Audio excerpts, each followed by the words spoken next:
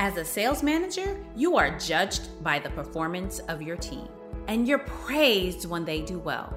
But one thing that you've not been able to figure out is how to get everyone on your team consistently hitting quota every single month.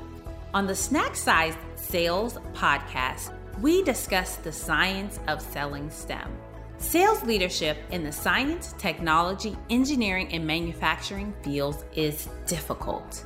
You will learn from sales managers just like you that will give you actionable insights and tips on how to develop as a leader and achieve your revenue targets every single month. So pop your headphones in and get ready to listen to my guests today. They will give you information and inspiration to ensure that you have actionable insights that you can put into place today. Hello, and thank you so much for joining us for another episode of The Science of Selling STEM. Today, my guest is David Vanden. How are you, David? I'm very well. Thank you, Wesley. And yourself? I'm doing amazing. Thanks for joining us today. So let me tell you guys a little bit about David. He is the Senior Sales Director with experience in oil, energy, and chemicals. He is an expert in coaching, negotiation, business planning, operations management, sales, and market research. He is a self-directed professional with an MBA specializing in management and organizational theory. So you are a person after my own heart. Yes, Oil, ma'am. energy, chemicals. That's all my there. world. That is my world. So tell me, how did you start your career and how did you end up where you are today? Sure. That is actually a really good question. I have one of those long and varied experiences. I'm actually a teacher by trade, and I started out the first decade of my career teaching anywhere from the elementary level all the way up to some of the collegiate level courses. From there, it was actually a transfer into the financial industry, thanks to some of the family members who I had helped on the weekends. And it was a hop, skip, and a jump over to the chemical industry where I initially started with sales. So it's been transitioning always from education to finance and into the sales market. And here we are today. So tell me about, you said you were helping some family members out. I always like to understand what exactly were you doing in that financial market helping the family members? Not a problem. My great aunt was a long-standing financial advisor. And on the weekends, I would help her while I was teaching. And she ultimately pushed me to get some of the licensing requirements in order to help her and help her clients at that point in time. So I did get my Series 6 and 63 and Series 7 and all the other wonderful series that goes along with getting into that financial field. So as I worked weekends and, as I said, during my day job was teaching. And that ultimately moved me from teaching into the financial industry. So you went from being a teacher, so dealing with our next budding generation. So you went from the budding generation to helping people achieve their retirement goals. So it really sounds like you went from one end of the spectrum to the other. So what Correct. in your teaching career helped you in the new career path of financial services? You know, I think when you're in the teaching industry or when you're in the education industry, there's not a one size fits all in terms of education and how you teach a student as opposed to teaching another student. And in the financial industry, the same thing applies, especially when you're funding funding retirement. Somebody's retirement plans looks absolutely different from somebody else's financial or retirement plans at that point. So there is that. You know, one of the best things from having a foundation in the educational industry is that there's no time clock. Yeah, the kids are there from 8 o'clock until 3 or whatever that timeline may be, but your job as an educator always extends beyond that. And I know that that's the case in many different industries, but having that foundation in education really helped exemplify some of those aspects that, not that you're always on the clock, but you're always thinking about how you can improve and how you can improve your students or your clients or your customers. That's one of the really big takeaways that I've had from education. That's good. And you have all of those licenses, and then you said you worked in the energy and the chemical industry. So it's like me and my husband all packaged up in one because he was a financial advisor in his previous life. And so he's had to take all of those certification exams also. Wonderful. So now going into the financial services industry, it's kind of like sales, right? It's kind of like your first step into sales. So you took that step into the financial services industry, and how did you leap over onto the dark side?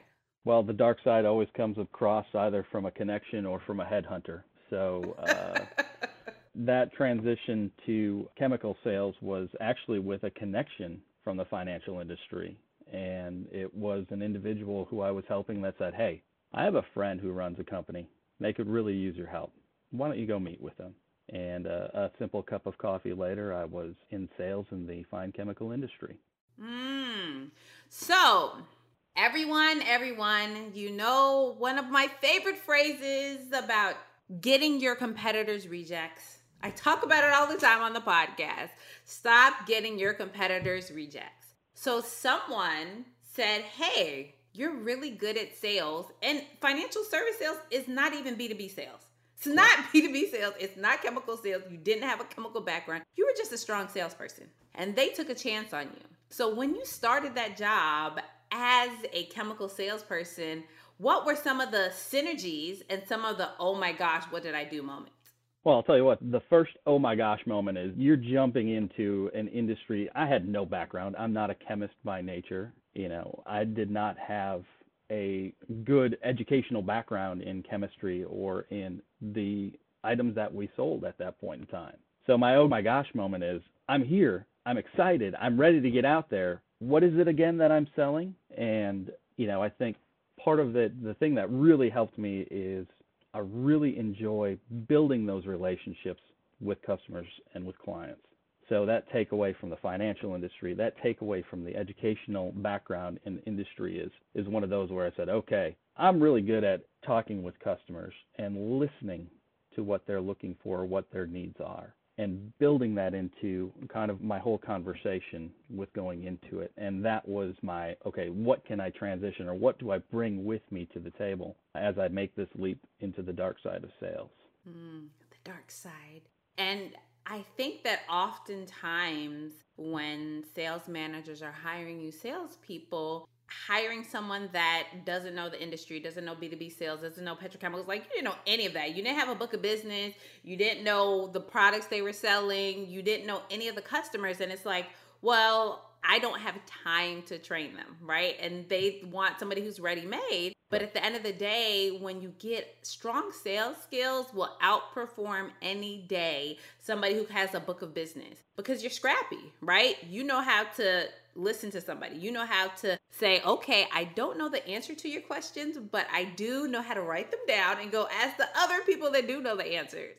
Correct. And that's a great way of putting it. I don't know the answer. And a lot of salespeople out there really have a hard time saying, I don't know that answer. But let me get back to you because I know somebody who does have that answer, and I know that we're going to have a solution for you. Let me get back to you. And that is a great tip. That's a really good comment that you have on there. Why do you think it is that salespeople are afraid to say, I don't know? What is it? A lot of times it's our own upbringing where, hey, we're in sales and we need this sales. And whether it's the drive from our bosses or from management that we need to have all the essential tools that are, we can pull out of our pocket at any point in time, taking a step back and saying, I don't have that answer. I think a lot of people, when they say that phrase, they ultimately think, shoot, I lost the sale. But I think it's just another step in continuing the communication that you have with that customer or client. I love that. It's the fear of losing the sale, especially, when you're at a time of year like now we're the fourth quarter and it's like, I need every single conversation must convert, right? And Correct. so it's in your brain, you have that thought. But I know a lot of times, I would tell people, so I'm a chemist by trade, but a lot of times when I was in sales, I was calling on engineers, right? And so I had to learn how to speak engineer.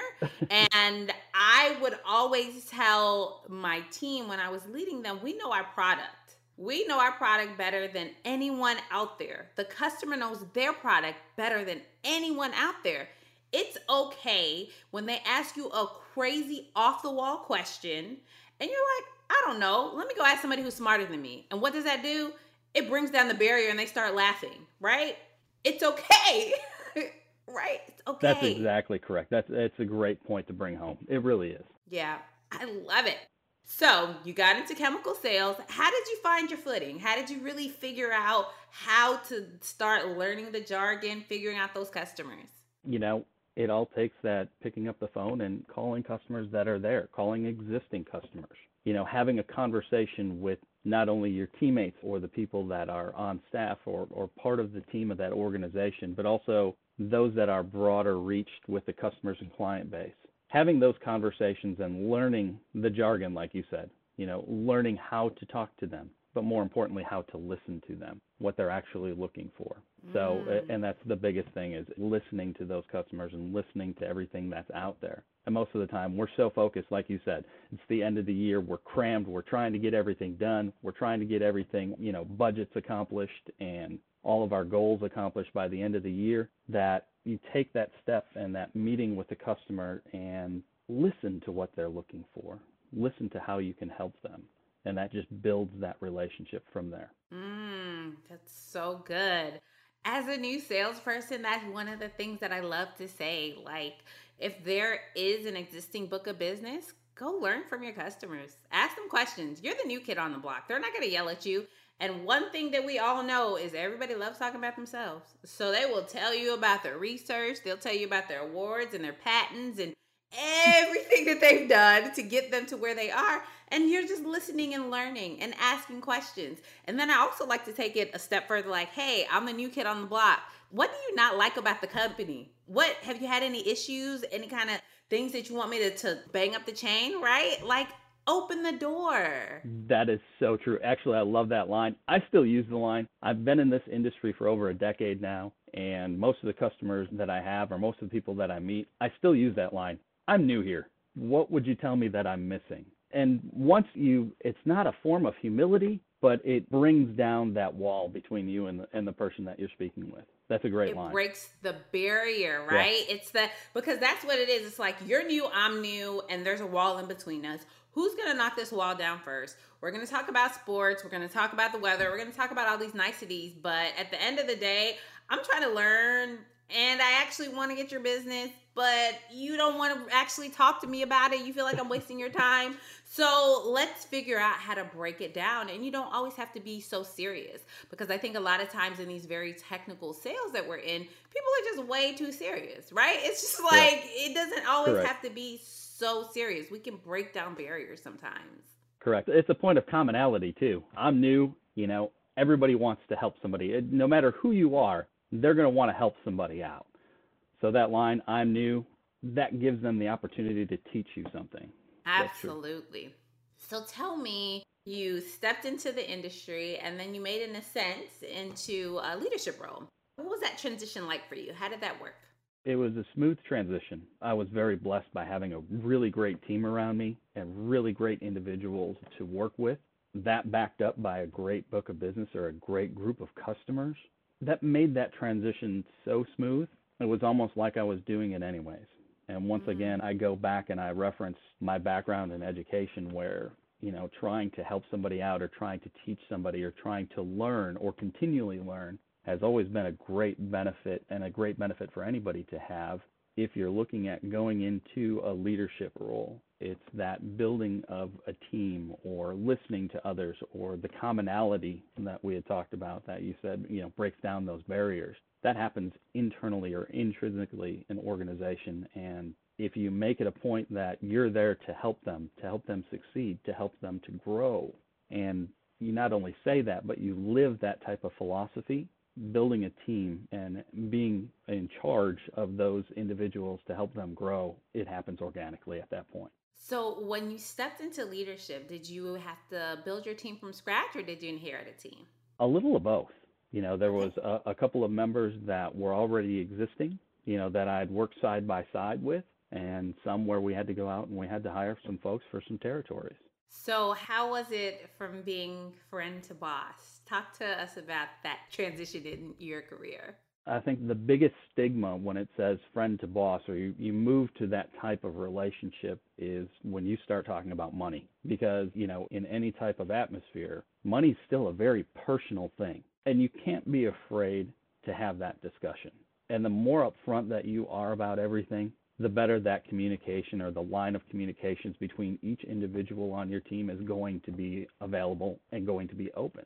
So it's been my experience, money is number one, the most difficult thing when making that transition from friend to boss, or to leader, or team lead, whatever phraseology you want to use with it. Once that conversation is done, though, and you're there to help the individual, you're there to help anybody that's on your team to grow the team, to grow the organization's success, I think it happens by itself at that point. You have to, I'm going to keep using the phrase that you said, but you're going to keep breaking down those barriers and breaking down some of the different aspects that makes individuals on your team not want to communicate with you. You break those down, and everything becomes a lot easier. That's good. That's a good perspective, that going from really working alongside someone to having to, redirect them when they're doing something that they shouldn't be doing, or praise them. Whereas before you guys were in the trenches together, it's like, oh, now you know how much money I make. We used to make the same amount of money, but now you might be making a little bit more. And a lot of times that's where that infighting comes. Because a lot of times when people are moving up in the ranks and they start leading their former colleagues, they have lots of issues. And it sounds like you were like, okay, we're going to have this conversation, we're going to get on the same page, and then we're going to go out there and keep hitting these goals. Yep, 100%. And then you started building the team. So in hiring, or you said you built some new territories. So tell us, as a relatively new sales manager, or maybe even somebody who may not be new, but they have inherited a team and they're backfilling positions, but now they're in growth mode. And so they have to define new territories, go into new markets. What are some tips that you would have for those people? For the individuals that are going into new territories, or for the individuals that are growing your team going into new territories, it all comes down to conversations. It all comes down to listening to your customers, listening to the customer base in that area. And if it's an individual that you're throwing into that new territory, it's coaching them. It's coaching them how to ask the right questions and how to listen. Not necessarily just sit there and think about what their answer is going to be to what your customer's saying, but to listen to the customer's actual needs and then applying those particular solutions. Going into new territories, you're going to have the same set of goals and principles that you had in your existing territories, especially if it's a foundation that's based on having conversations with individuals and building those relationships for the greater good of both of you. You talk a lot about listening and talking, right? And coaching. And so I'm curious, if we were to survey both your reps and your leaders, or your managers, the people who you report to, what would they define as your true leadership style? Wow, that's a great question. I think they would actually respond in very supportive, listening, nurturing, and then through accomplishment or successful praise, if you will. Everybody has their own unique set of skills that they bring to the table. And it's identifying those set of skills, growing them, letting them know, hey, this is a great set of skills that you've got here. Take that, use that to your advantage as you go out and you talk to these customers. And you can really grow their own confidence. As their confidence grows, so do the communications and the relationships that they have with those individuals. Does that make sense? It absolutely does. And it's always really hard to toot your own horn. And so I like to kind of throw some curveballs in there. So that's why I was like, what would they say about you? But in listening to you for the few moments that we've been speaking, I would agree with you, right? That they would say that not only are you really able to meet your reps where they are and speak their language, but you're also holding them accountable and pushing them, right? Because you don't go from inheriting a team to opening up new territories and growing and building without doing some of those things. And you brought up the term accountability. And I think accountability is one of those terms where if you've got a salesperson who is rocking and rolling, it's somebody who's hitting their territory and building the relationships with their customers and clients, the accountability portion of it kind of falls away because that takes care of itself. Accountability would be, I almost refer to it as almost on the dark side of it. And it happens to some points, simply because if you have a rep or somebody who isn't pulling their weight or is struggling, then that accountability starts creeping up. Then you start looking at your KPIs and what's going wrong, and you're not hitting this goal and you're not hitting these metrics. And that's a totally different thing. Those accountability aspects make you take a step back and look at that individual on your team, or, where are they struggling? How can you help them? How can you help them grow? Does that make sense? Absolutely. I have this little matrix that I use, and I tell managers that every quarter you kind of need to plot your people on it, right? And it's really a quota and effort matrix. And so literally you're like, where are you? Are you at quota? Are you putting in the maximum amount of effort? And really based on where people are following that quarter, that's where you need to focus your attention, right? And That's those a great people point. that are below quota and not putting in the effort, I always say, why are they here? Because if you're not hitting your number and you're not doing the things you need to do, then why? And those people that are hitting their quota and they're putting in the most effort, they're knocking on doors, they're still making phone calls, they're still filling the funnel. They just need a little encouragement most of the time. It's those other two quadrants that you have to focus on, right? Those people who are like, okay, I'm below quota, but I am knocking on every door and nobody will say yes, right? So you as a manager get to say, how can I help you? What can I do because I know you want it? Just a little tweak here, or maybe don't say this, or don't get so eager, or I see what's happening.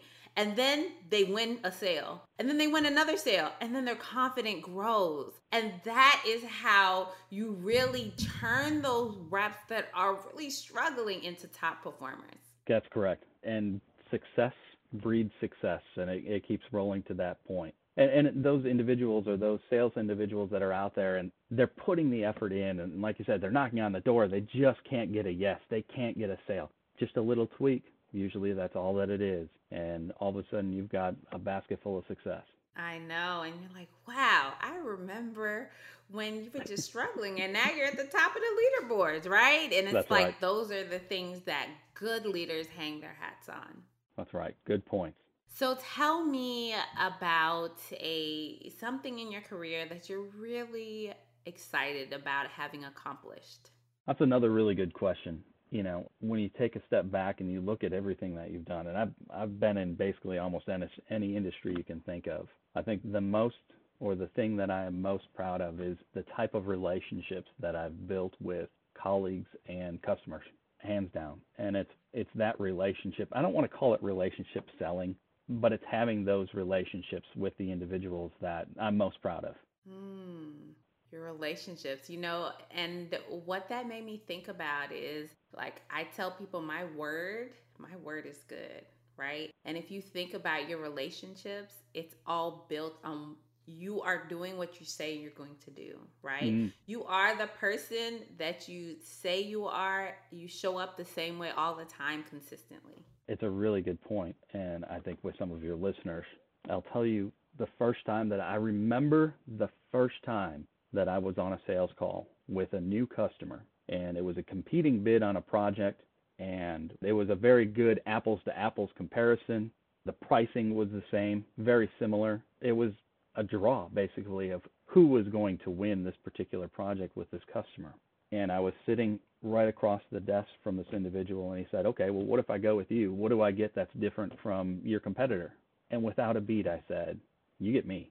And with that, I'm going to work tirelessly to make sure that everything that we say we're going to do is done to 110%. And, for most of the salespeople out there, don't forget that you are your greatest asset. And it's okay to say that. Now, it's not something that I say on a day-to-day basis. There's humility that comes along with that. But keep that in the back of your head that you are your greatest asset. What is your customer getting? They're getting you. They're getting your time. They're getting your expertise. You're getting your conversations. And that's a great thing to keep in mind. I love that. I mean, that right there is so paramount. I'm speechless. It made me think about, so I don't know, maybe 10 years ago, the company that I worked at and I sold for, my younger brother is now a supervisor in that lab. And they have printed emails right next to the instrument with my name on it of how to do things. My business card is still on the instrument, right? And it's because of what you said. They get you. People buy from people. And even in this world of everything is digital and this and that, they buy from you. They're getting you. When something breaks, when something happens, they want you. And I tell people, when I have a customer that says, hey, Wesleyan, do you sell this? Do you do that? And it's like, I absolutely don't do anything in terms of marketing or PR, but you trust me enough to think that I do, and you value my recommendation. That is an honor. It's not like, no, you don't know what I do. And it's exactly what you said. It's the fact that people get you, and salespeople don't say it enough. And you're right. Don't have the big head and say it all the time, right? Right. But you need to use it at the appropriate times. When it's down to the wire and it's you against a competitor, what's a differentiating factor? You. That's right. Your hustle, everything else that comes along with it. You know, and you'll find that not only that, you build that relationship with the customer, all of a sudden you got a referral, and that customer is going to refer you to somebody else. Hey, I was working with David, and I really liked how he did it. I know that Jim over there is going to need the same thing. Jim, go talk to David. He'll take care of you. And then you build that relationship. And all of a sudden you've got a referral book of business that continually comes at you when you're not even looking for it. So not only have you established yourself as a very good relationship building person, but you've established yourself as an expert in the industry simply because of your hustle and your determination, and most importantly, yourself. That is so good, David. I am so excited. That was, yeah, that's good. People buy from people, period. And I think that really sums up all of the things that you've talked about today. You talked about listening. You talked about being a resource. You talked about educating. You talked about asking questions. And that's why people like you, right? As a manager, as a salesperson, as anything, that is what people are attracted to the most. This has been an amazing, amazing time chatting with you. No, I appreciate it. I look forward to any of the conversations or any questions that you would have or future conversations. Awesome. Well, if people want to chat with you and pick your brain or speak with you a bit more, what is the one best way for them to get in contact with you? I'm still old school. I still appreciate a phone call. Emails are great, but okay. I love a phone call. If you're good giving out a phone number, I have no problem with that. Otherwise, emails or LinkedIn is always going to be another way to get in touch with me. Okay, well, David's phone number will be in the show notes. So if you guys want to give him a call, you can literally just click his phone number in the show notes and you can connect with him. Awesome, awesome. Well, thanks again so much for your time, David. Thank you. I appreciate being on. Awesome. And that was another episode of The Science of Selling STEM. Wasn't that interview amazing? I mean, how many gems, how much do we have that we can really put into action today? Remember, in everything that you do, transform your sales. Until next time. Thank you for joining us today on the Snack Sized Sales Podcast. If you enjoyed this episode, subscribe and leave us a review.